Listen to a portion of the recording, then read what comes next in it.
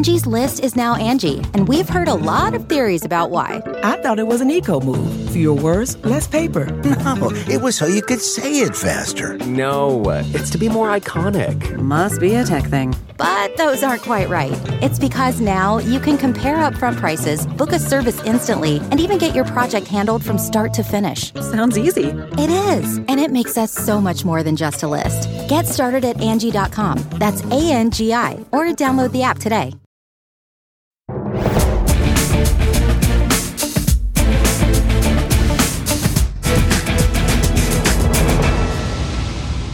Good evening, everyone. We begin the readout tonight with the big kabloom. Today in New Jersey, Trump Plaza, the last remnant of Donald Trump's failed casino empire, literally imploded. Trump's Jersey casinos had been an embarrassing financial failure marked by multiple bankruptcies. Now, I could do a joke here about how you've got to be a really crappy businessman to fail at casinos in Atlantic City. But, let's not attack a retiree. Trump ultimately lost his casinos. This one was acquired out of bankruptcy by real billionaire Carl Icahn. It had been sitting empty for 7 years, becoming an eyesore and a safety hazard. And so it was finally demolished at 9:07 a.m. by virtue of dynamite. Kabloom. And now this one small corner of America can finally move on from Trump. The mayor, Marty Small, called it a truly great day in Atlantic City. The truly great day comes as President Biden made clear last night that he, too, is eager to move on from Trump. I'm tired of talking about Donald Trump. Don't want to talk about him anymore. For 4 years, all that's been in the news is Trump. The next 4 years, I want to make sure all the news is the American people. I'm tired of talking about Trump.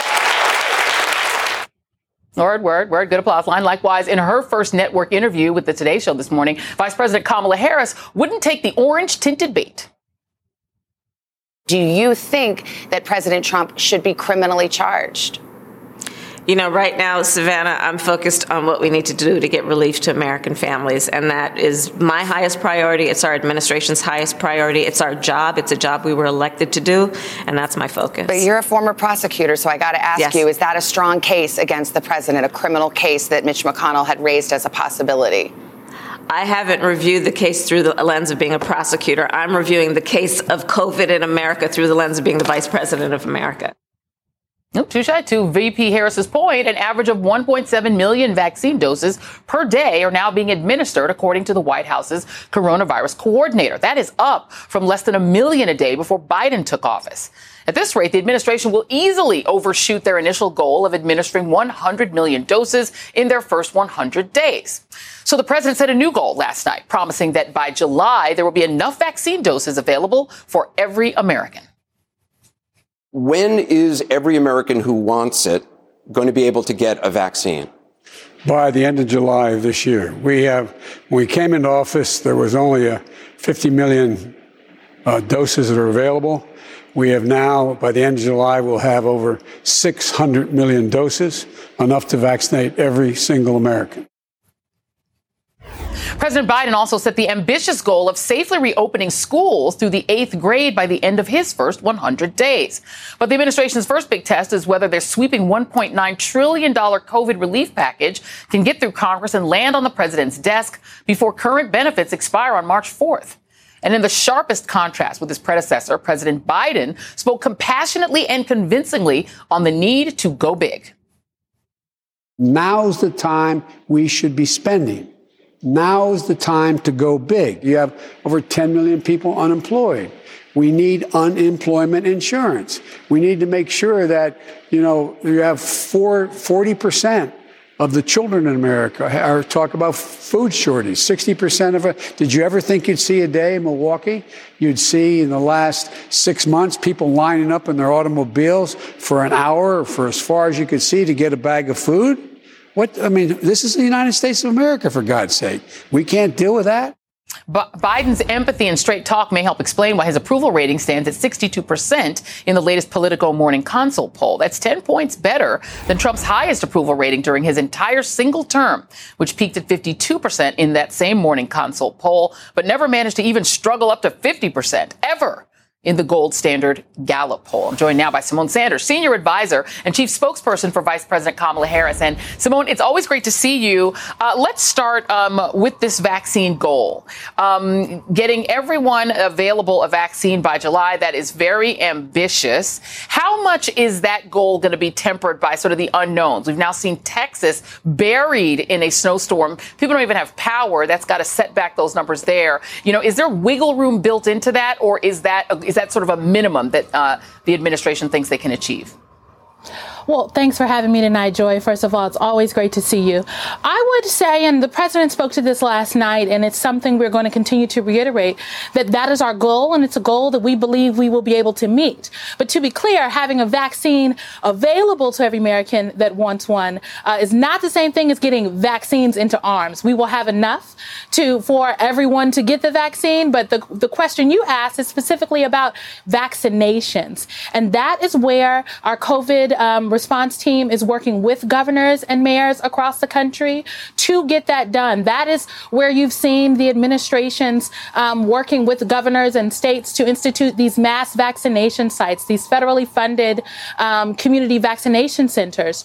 And we've stood up 2 in California and Oakland and LA, 3 in Texas, actually Arlington, Texas, Dallas and Houston, 2 in New York State, Brooklyn and Queens, and more are coming online. The way to get vaccinations into arms is to make the vaccine more accessible, which is why just this week, the administration has added an additional 2 million doses going to pharmacies across the country, like your Walgreens or your CVS's. And the administration is partnering with community, is a new program that the CDC and HRSA, all these acronyms, but these are the really important folks out there, the scientists doing this work, and has made it available for 1 million doses to be available to community health centers. So these are various ways that the administration is working to ensure that these vaccinations are going to get into arms. Let's talk about schools, because, the big issue for schools is that teachers want to feel safe going in. Teachers unions are looking out for their members and saying, look, if teachers are going to take a risk of getting sick and dying, we don't want to send them back in en masse. The administration has now said they want schools open 5 days a week, not 1 day a week. A lot of parents will be very happy about that, especially communities of color where, school is also nutrition. It's also really important to have in-person learning. Your boss, Kamala Harris, was on the Today Show this morning, and she was asked about whether teachers need to be vaccinated before that can happen. Why don't you take a look at that? Can you reassure teachers who are listening right now that it is safe for them to go back to school even if they are not vaccinated? Teachers should be a priority. 22 states, I believe, have prioritized teachers in terms of vaccinations, but the states have the... Is it safe for them? Well, I think that we have to decide if we can put in place safe measures. This is why, and it's so important, we pass the American Rescue Plan. I don't want to beat it to death, but I know there are teachers listening, and the CDC has said they don't have to be vaccinated to go back to school. We think they should be a priority. We think they should be a priority. Just to get to the finer point of it that Savannah was trying to get to, is the administration open to mandating in some way through the Department of Education, saying that in order to reopen schools, teachers should have the same kind of access to early vaccination that like essential workers, that medical workers are getting? Should it be a mandate from the administration that teachers get access to the vaccine? So, Joy, this is a very important and a very different and distinct question that you're asking. And the answer is that, 1, we are going to let the science lead us, and 2, that is not something the administration can do. For folks out there listening at home, it is up to the states to decide who exactly is getting the vaccine and how people are prioritized. The president and vice president have been clear. They believe that teachers should be prioritized in states to get the vaccines, just like frontline workers. And they also agree with the CDC guidance that is not a requirement for schools to get open. I want to remind folks that schools are open right now in places all over this country. And actually, more schools are open right now and have opened since the president and vice president were sworn into office than at this time during the pandemic last year, or pardon me, since the height of the pandemic last year. That's important important point. So progress is being made. And the way that we get schools open and operating safely is to make sure that they have the mitigation measures. The CDC has noted that vaccination of teachers is one of those mitigation measures, along with social distancing, masking, ventilation in schools. And the bottom line is that schools need these resources, which is why it is very important, as the vice president said this morning, that we pass the American Rescue Plan. The American Rescue Plan has a lot. It has money to get vaccinations into arms. It has money for resources for schools. Really, relief that families need with those direct payments and those direct checks. So that's why we're urging Congress that we need to get this done. The Angie's List you know and trust is now Angie, and we're so much more than just a list. We still connect you with top local pros and show you ratings and reviews, but now we also let you compare upfront prices on hundreds of projects and book a service instantly. We can even handle the rest of your project from start to finish. So remember, Angie's List is now Angie, and we're here to get your job done right. Get started at Angie.com. That's ANGI, or download the app today. Shopify is the global commerce platform that helps you sell at every stage of your business. With the internet's best converting checkout, 36% better on average compared to other leading commerce platforms, Shopify helps you turn browsers into buyers. In fact, Shopify powers 10% of all e-commerce in the U.S. Sign up for a $1 per month trial period at shopify.com/podcastfree. All lowercase, shopify.com/podcastfree, shopify.com/podcastfree. Simone Sanders, thank you for answering that. That is a question I think a lot of people have had. So I really appreciate you being here tonight. Go get warm. Appreciate you. Thank you. And I'm joined now by Yamiche Alcindor, White House correspondent for PBS NewsHour, and Chris Lu, former White House cabinet secretary in the Obama administration. And Yamiche, you know, there's been this whole back and forth about the administration's specific policy on schools. And I'm glad that actually Simone did answer that really specifically. She said that's not in our power, right? We don't have the power to force this request that a lot of teachers unions have, that teachers get vaccinated like frontline workers. That's up to the states. That's a specific answer that I think a lot of people needed. Just talk about the messaging difference that we're seeing now on COVID. Do you feel that it's a marked difference, or do you feel like these questions are still hanging out there? Well, it's clear that the Biden administration, if we're comparing them to their predecessors, that they are answering questions and being, it seems, more forthcoming and more transparent about what they're doing. They also have said over and over again, they're going to let the science lead. The question still hanging in the air, though, is how do we reopen schools safely? And how does the CDC's guidelines really dovetail with what the president and the vice president are saying? In fact, there are a lot of teachers out there that are very worried about going back into schools without being vaccinated. Now, it's true. The Biden administration is saying that's up to the states. But let's remember, this is still the federal government. So there are advocates, there are teachers unions, there are people who are wondering, can the Biden administration do something to give these states a sort of carrot so that they will then be influenced and they will want to make sure that they prioritize teachers, not simply saying we recommend it, but also saying here's some dollars, here's some other sort of thing that can happen. The other thing that's really confusing is that the CDC guidelines as of today, 75% of the schools that they would say are in red zones, the schools that would not be able to reopen because of community spread, 75% of schools and children are in those zones. That's a big question because there are experts who are saying the science says that community spread is not tied to what's going on in schools. So there are a lot of frustrated people who are looking at these guidelines and saying this administration had said that it's letting the science lead, but here's a case where the science isn't exactly lining up with what the Biden administration is saying. All that is to say that you can feel, at least, and you can think that the Biden administration says that they're doing their best to marry these two things, but there's still, Joy, frankly, a lot of confusion and a lot of fearful people in communities that are really not exactly sure what to do. Yeah, and the confusion, that's a fair point. And, Chris, let's talk about this, because there's a thing in politics that, in my mind, should be pretty simple. Under promise and over deliver, right? Promise something you can way clear. And so they did that with the 100 million doses. They said we're going to do 100 million, but they must have known in their head and had a benchmark that they really could do what they're saying they're going to do now, which is have 300 million, at least, doses available. So they're going to clear that. I want to contrast that with the way the previous president overpromised and then ultimately under-delivered. Take a listen. This is cut 2 from my producers. It's going to disappear. One day, it's like a miracle. It will disappear. Calm. You have to be calm. It'll go away. We're prepared, and we're doing a great job with it. And It will go away. Just stay calm. Looks like by April, in theory, when it gets a little warmer, it miraculously goes away. I hope that's true. I would love to have the country opened up and just raring to go by Easter. We're rounding the turn. We're rounding the corner. It's going away. We think it's going to have a very good ending for us, so that I can assure you. Chris, that obviously did not work because he was actually not planning to do anything, and then nothing happened, and then we are where we are. But did that leave the Biden administration in such a hole that now, even when they're delivering, they are over-delivering on the 100 million doses? That is just an actual fact. But if they're not sort of perfect, if they're not hitting every mark and answering every question, does the failure of the previous administration kind of leave them at a bit of a deficit?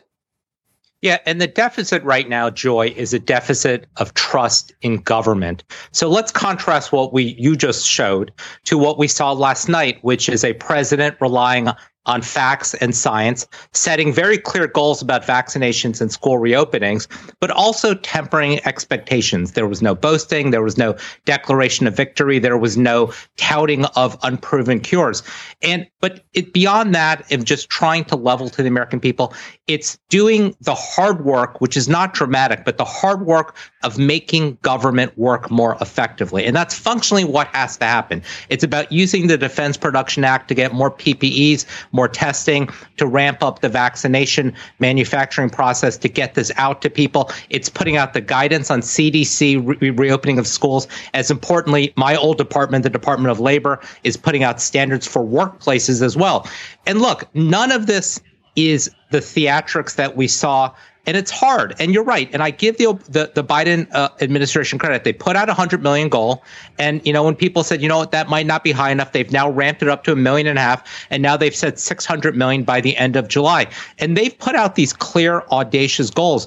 And they're challenging their staff to hit these goals. And they're going to be measured by it. And I think that's a better way to approach it, because that's certainly what the American people want. They want competence and they want experience. Yeah, and they want to check in the mail because, their next big test is if they can clear the hurdle of making sure that the Joe Manchins and the Kristen Sinemas don't stand in the way and people actually get that physical check in the mail. I think that's another benchmark is, again, under promise, over deliver, and send checks. It really works in politics. Michelle Sindor, Chris Liu, thank you very much. Really appreciate you both. And up next on the Readout, the Republican Party that Rush Limbaugh helped create and Trump inherited. It's a party that exists not to govern, but to lead insurrections, to lie, and to troll Democrats. Plus, in a Texas town gripped by snow and cold and no electricity, a mayor tells his freezing constituents, quote, "The city and county, along with the power providers, owe you nothing. Only the strong will survive and the weak will perish." That kinds of governance is in keeping with the fine tradition of the Republican Party. And as bad as that is, believe it or not, it's not the absolute worst thing about the crisis in Texas. And that is coming up as the Readout continues.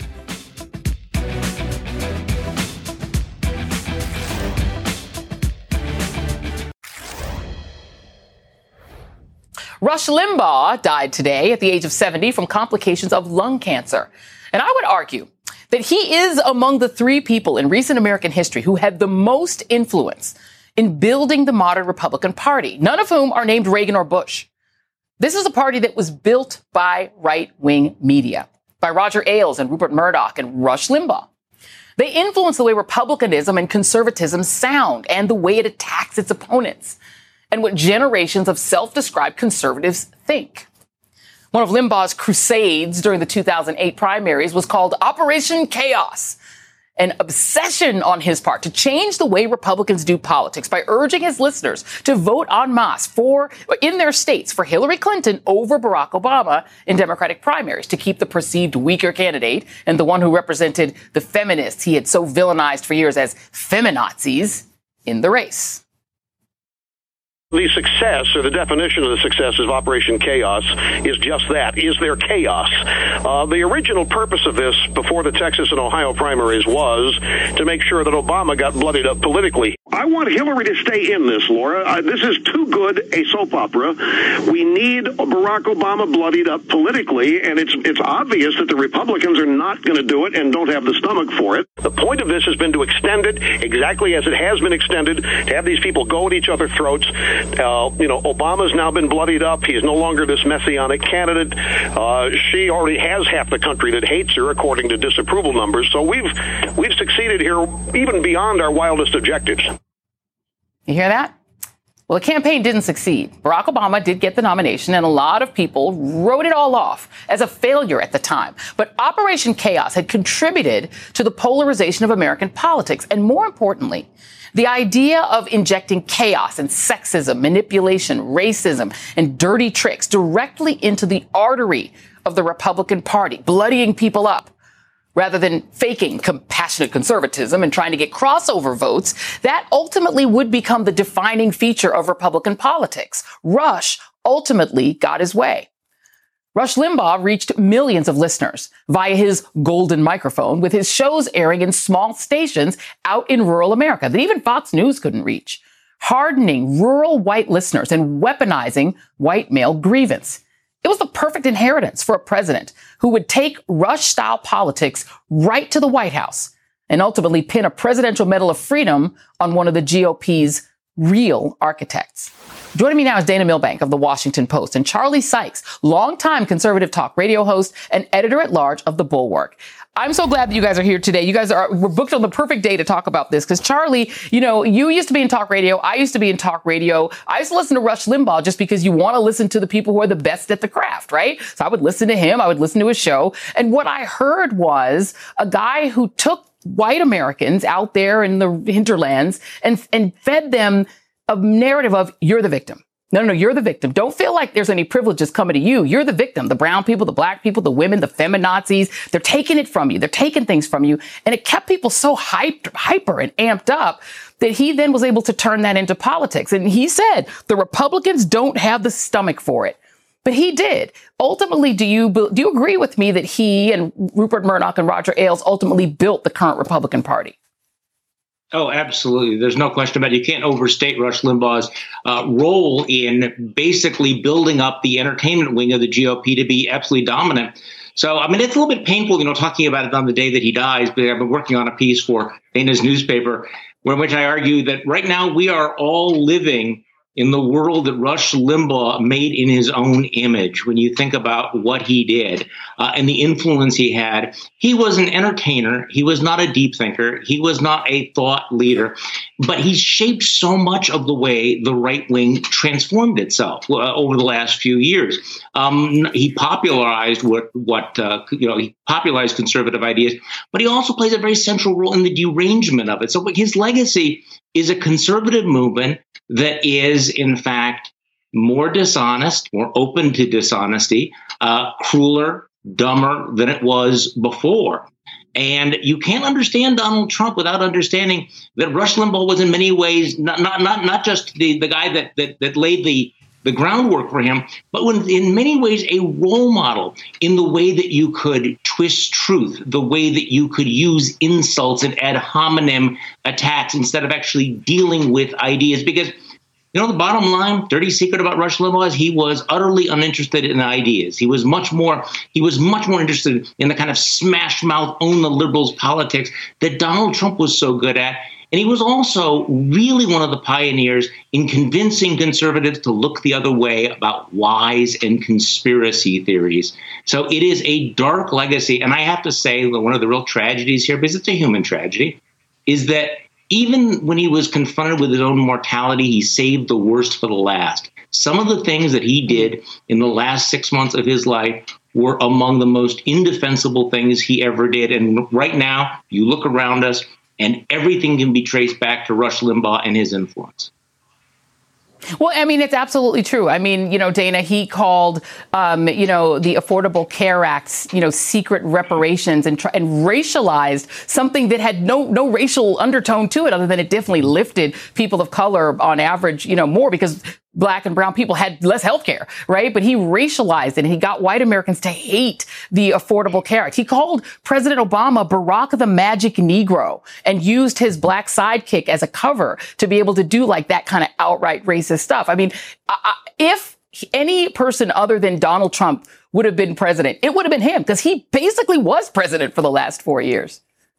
Yeah, that's a crucial point, Joy. And you mentioned Barack the Magic Negro. I think that was 2007. It was a few years before Trump started with the birther nonsense. So in that way, you see how Limbaugh was sort of breaking the ice, making the pathway for him.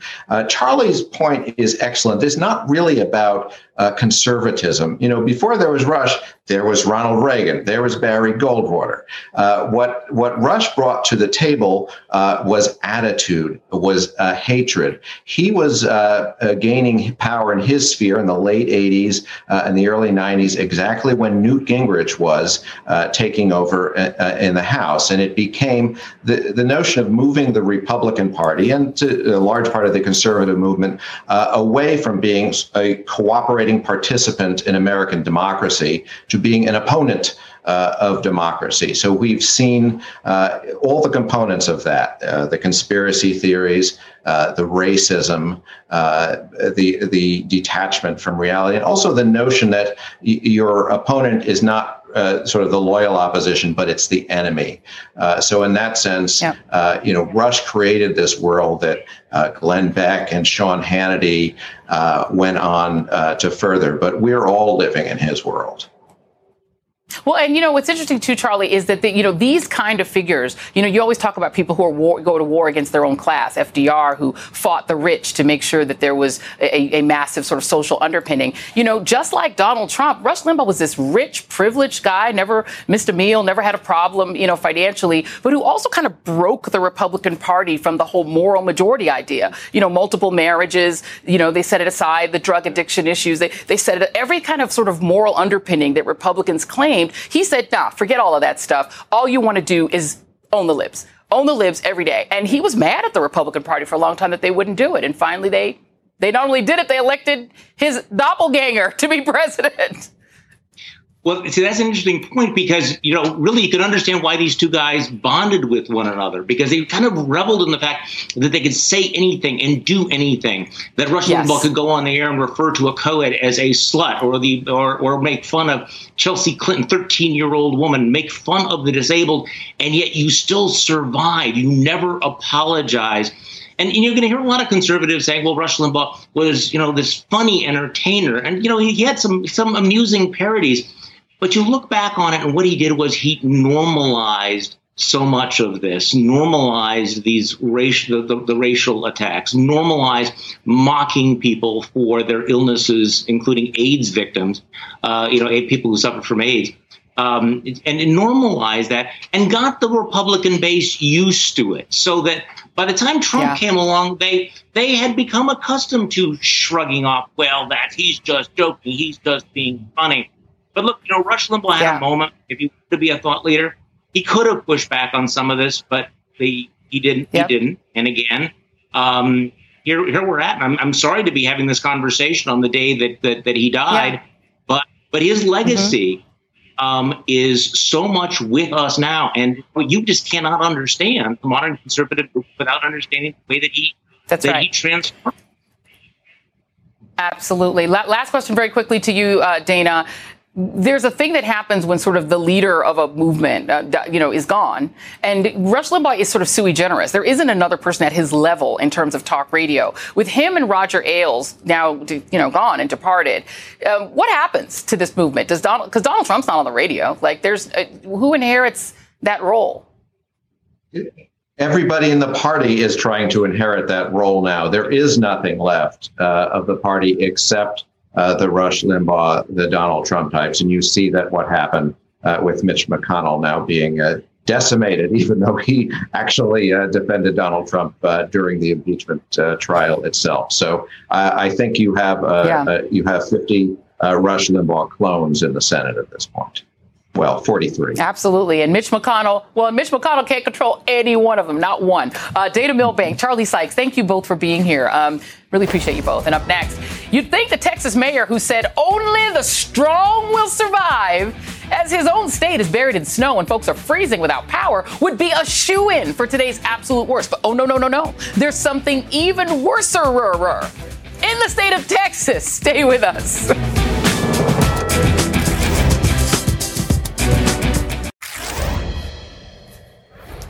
The mayor of a town in Texas is now the former mayor after telling his constituents to quit their griping about the cold weather and the lack of electricity. Mayor Tim Boyd of Colorado City posted a nasty message on Facebook telling suffering Texans no one owes you or your family anything, nor is it the local government's responsibility to support you during trying times like this. Sink or swim. It's your choice. And that wasn't all. He went in deeper, adding the city and county, along with power providers or any other service, owes you nothing. I'm sick and tired of people looking for a darn handout.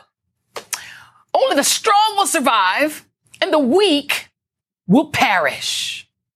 Even worse are the Texas politicians who love to champion this Lord of the Flies style of governing because only the strong survive. Dan Patrick, the Republican lieutenant governor of Texas, once suggested that grandparents would sacrifice their very lives if it meant getting the country back to work during the pandemic. The Angie's List you know and trust is now Angie, and we're so much more than just a list. We still connect you with top local pros and show you ratings and reviews, but now we also let you compare upfront prices on hundreds of projects and book a service instantly. We can even handle the rest of your project from start to finish. So remember, Angie's List is now Angie, and we're here to get your job done right. Get started at Angie.com. That's ANGI, or download the app today. Let's get back to work. Let's get back to living. Let's be smart about it. And those of us who are 70 plus, we'll take care of ourselves. You're basically saying that this disease could take your life, but that's not the scariest thing to you. There's something that would be worse than dying. Yeah. Yes, not having a nail salon open when you need it. Then there is former Texas Congressman Ron Paul, father of Rand, who once told a cheering crowd of Republicans that the beauty of his politics is the freedom to be selfish. That's what freedom is all about, taking your own risk. This whole idea that you have to prepare and take care of everybody. I know, that sounds pretty gross. But that's not even the worst. The absolute worst is when you realize that that kind of ideology has been put into actual practice. Just take a look at the Texas power grid. It's the only state-run system that is free from federal control. Texas Republicans proudly deregulated the power market years ago so that the energy companies, not state regulators, could manage and maintain their power plants. Those companies didn't winterize their equipment because that free market system allowed them to put a priority on cheap prices over reliable service. Call it the Texas Enron way. But those choices, that deregulation, has led us to where we are now, with millions of Texans struggling to stay warm, safe, and alive. And yet, even in the face of that kind of despair, one Texas politician says Texans would happily endure more nights of freezing agony rather than welcome federal oversight. And that is next. As the Texas power outage stretches into a third miserably cold night, Rick Perry, the former Secretary of Energy and former governor of Texas, has decided to chime in. In a blog post, he wrote, Texans would be without electricity for longer than 3 days to keep the federal government out of their business. Yeah, right, because everyone loves a spot of hypothermia, am I right? Thankfully, that guy isn't president. The guy who is president, Democrat Joe Biden, will be shipping generators, diesel fuel, and water to communication facilities and hospitals in the state to help with the current crisis. I'm joined now by Steve Adler, mayor of Austin, Texas. And Mr. Mayor, I will start by asking you straight out, is it your view that your constituents would prefer to go on without heat in their homes for another 3 days if it meant the federal government would stay away? I think the only person that can say that is somebody that hasn't lived that experience. People in my city are scared, they're frustrated, they're confused, they're angry, and so am I.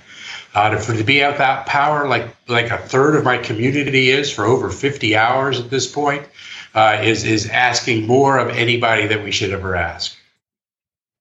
Do people generally know why the power's out? I mean, do they understand that this is an all Texas issue, that this isn't the federal government, that this is Texas owns its own power grid and it's all about that? Do people understand that, do you think?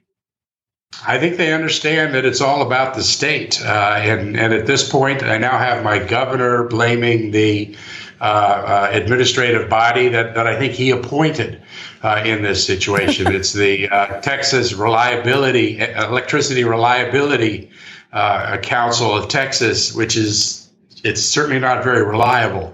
And no one has any answers at this point. We don't know why we're in this place, and we also don't know when we're going to be able to come out of it. And people are angry and looking for answers, and they're not coming. We do understand that one of the issues is that there was this wave of deregulation from 1995 when George W. Bush was governor all the way through Rick Perry's administration in 2000, when he came in 2000, that they just deregulated everything, put everything under state control. And then it wasn't weatherized. No weatherization was put in, no planning for it ever being cold. And now, bam, it's cold. Nothing's weatherized and all the stuff is freezing. And it's oil and gas based and nuclear based energy that's the worst. What do you make of the fact that despite that, people like your Ted Cruz's, your Dan Crenshaws, your John Cornyn's, who've gotten a lot of money from oil and gas interests, $1.1 million in oil and gas money, if you add it all up, are all trying to point, as is your governor, to the green fuels that are like maybe 10% of your energy? And I watched my governor on that interview yesterday, and simply not true. To suggest that we're in this position because of the sustainable energy. We lost and dropped about 45,000 megawatts of power, and almost 30,000 of that with fossil fuel. It was oil, it was natural gas, it was coal, it was even one of the nuke reactors. So to turn this at this point into political messaging about climate change mitigation is just outrageous. And you are right about the deregulation. There's been such a premium on producing energy at a low cost that there is no incentive for someone to actually pay for the insurance policy that's associated with hardening our system so that in a situation where we get to 18 below zero, we can still survive. And that may have been in the past an event that no one could fathom. But I've now seen it happen every 10 years. And I think it's going to happen with increased frequency. We need the regulation. We need to ensure that there are certain minimum standards that are maintained by generation in this state. Yeah, and I can't imagine having to deal with that, plus the pandemic, and people have to go to shelters during a pandemic, and communities of color suffering more. It is a lot. So I really wish you all the best. Lots of prayers for you, Austin Mayor Steve Adler, and your constituents and everyone in Texas. Thank you very much, sir. And up next, dozens of Republican-led states are trying to impose draconian new voting restrictions in the wake of Trump's defeat. Now, the good news is those efforts have a high chance of backfiring right in their faces.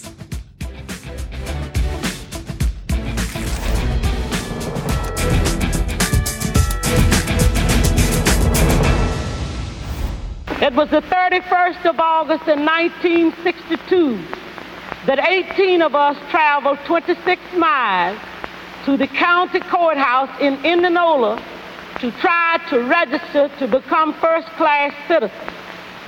We was met in Indianola by policemen, highway patrolmen, and they only allowed 2 of us in to take the literacy test at the time. That was a glimpse of a turning point in the fight for voting rights in America. Mississippi civil rights activist and legend Fannie Lou Hamer's 13-minute address to the 1964 Democratic National Convention on the racist brutality Black Americans faced for simply, as she said, trying to become first-class citizens and registering to vote. Armed with just her very classy handbag, Fannie Lou Hamer's testimony outlining harassment from local officials and the vicious beating she received in a Mississippi jail a year earlier was so riveting. Democratic President Lyndon Johnson called an impromptu press conference at the White House to get her off the air. On that day in August 1964, Ms. Hamer couldn't help but ask, Is this America? But 57 years later, that still is America, as Republican legislatures across the country race to restrict voter access in response to the 2020 election that hinged on record turnout from, among others, Black, Brown, and AAPI voters. Take Georgia, where the state Senate just today advanced bills requiring excuses and identification to request an absentee ballot. And Iowa, where the Republican-led legislature considered a bill to slash the state's early voting and vote-by-mail system. It follows similar action in Florida, restricting vote by mail after nearly 5 million Floridians voted that way last year. 33 state legislatures have already introduced 165 bills, 165, to restrict voting access just since last month. Joining me now is Van Newkirk, senior editor for The Atlantic, whose new piece is part of Inheritance, The Atlantic's project to elevate underreported Black history, and Mark Elias, attorney and founder of Democracy Docket. And Van, first of all, thank you for your piece. American democracy is only 55 years old and hanging by a thread. It was so good. You hinged it on your mother's experience. When you see this kind of a throwback, an immediate pushback against an election in which people of color were decisive, does it feel to you like that history that you wrote about is an ongoing project and not at all over? Yeah, I think the point of the piece is that I don't know if we can call it a throwback. It is just part and parcel of how people have interfaced with Black folks voting in this country forever, especially in the last 50 some odd years. This is the pushback against the Voting Rights Act, the push to roll back the Voting Rights Act. Those were birthed with the Voting Rights Act. And this entire sort of regime of changes that states are trying to get approved to, I guess, curtail what was record Black minority turnout. Those things are things that have been circulating around for years in intellectual circles. And really, I think, again, the seeds were planted as Fannie Lou Hamer made that speech in 1964. And so, yeah, I wrote about my mother. Go ahead. No, go on. Yeah, I wrote about my mother. She passed away 3 months ago. And the thing that really strikes me about talking about her life is that she was born. She passed away. She was 56. And so she was born before, I would say, America had any type of real democracy. And so, yeah, it's fragile. It's contingent. It's new. Indeed. And condolences to you on that as well. I should have started with that. Mark, it's interesting that so there's always been an anti-Black voter party, right? And it's jumped from party to party, the Democrats, the Dixiecrats, the current Republican Party. There's always just been a faction in American politics whose sort of goal in life is to restrict the right to vote for Black folks in particular. I think about, John Roberts, the current Chief Justice, his sort of goal in life was to gut the Voting Rights Act. And then he gets on the Supreme Court and he gets a chance to do it. And because of that, you now see things like this. Let's note a couple of these. Georgia's got these bills. Iowa has a bill that cuts mail and in-person voting from nearly 29 days to just 18. Florida is doing its usual Florida thing. What are the most, in your view, dangerous bills out there that could do the most damage? And what can we do about it?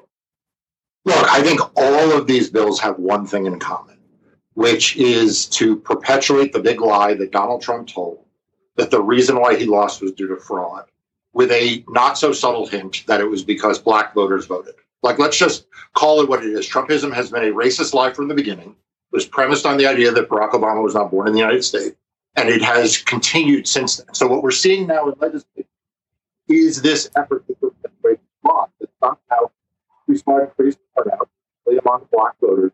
There must be fraud. So which states am I worried about? I'm worried about Georgia. We're having some trouble with your microphone, Mark. I don't know. Let's just give a second to let's see if we can get your microphone fixed up so we can see if we can understand what you're saying. I'm going to jump back to Van while we try to work on Mark's mic. Do you think that these, what Mark was saying, but from what I could hear from what he was talking about, is that there is this predication that Black voters, by definition, are doing something fraudulent? That when they vote and when we vote, when Black folks vote, it is by definition likely something illegal has taken place and we have to restrict it. The language we're hearing around that now, the Wall Street Journal did a piece on it today trying to make it sort of pristine and sort of elevate it and sound, is voter integrity. So when you hear voter integrity, think we got to stop these Black folks from voting. In your view, does this wind up having the same kind of backlash that we saw in the 2020 election and, in a sense, get black people more motivated to vote? I think that remains to be seen. One thing we always want to stress about this push-pull between voter suppression and increased turnout is that level of increased turnout, a level of interest. It takes a whole lot of energy. It takes black folks standing in lines for hours. It takes activists spending their time and money and gas and going out and helping people. And you don't know if those things are going to be able to hold up from election to election.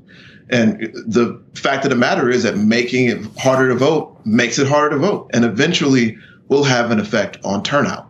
So I see things like voter integrity, the fight against voter fraud.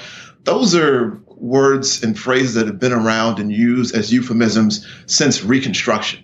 Those are things that we know have always been levied against the black vote. And you look at the cities, the places that supporters of Donald Trump have used sort of to promote the big lie. It's Philadelphia, it's Atlanta, it's Milwaukee.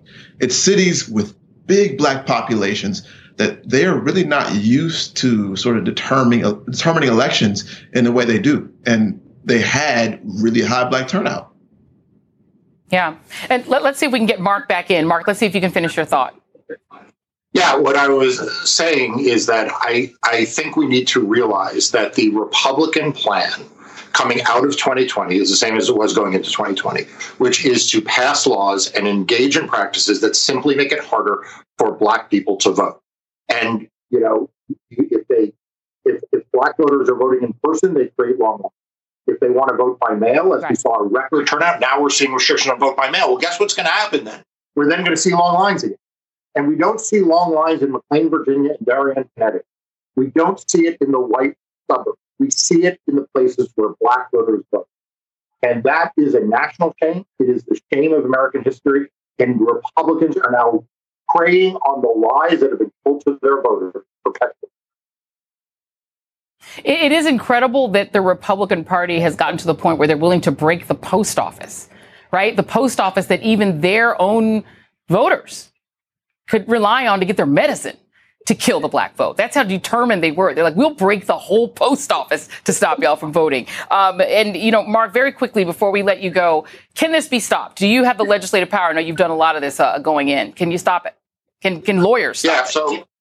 So look, I think that we have to fight in court because we can't let them do this. We had success last cycle, some places, more places than I thought we would. Remember, in 2013, North Carolina passed the monster bill. Reverend Barber led Moral Mondays, and we beat it in court. So we're going to keep fighting.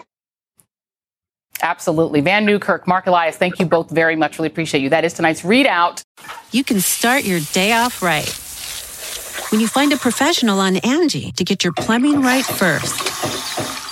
Connect with skilled professionals to get all your home projects done well. Visit Angie.com. You can do this when you Angie that.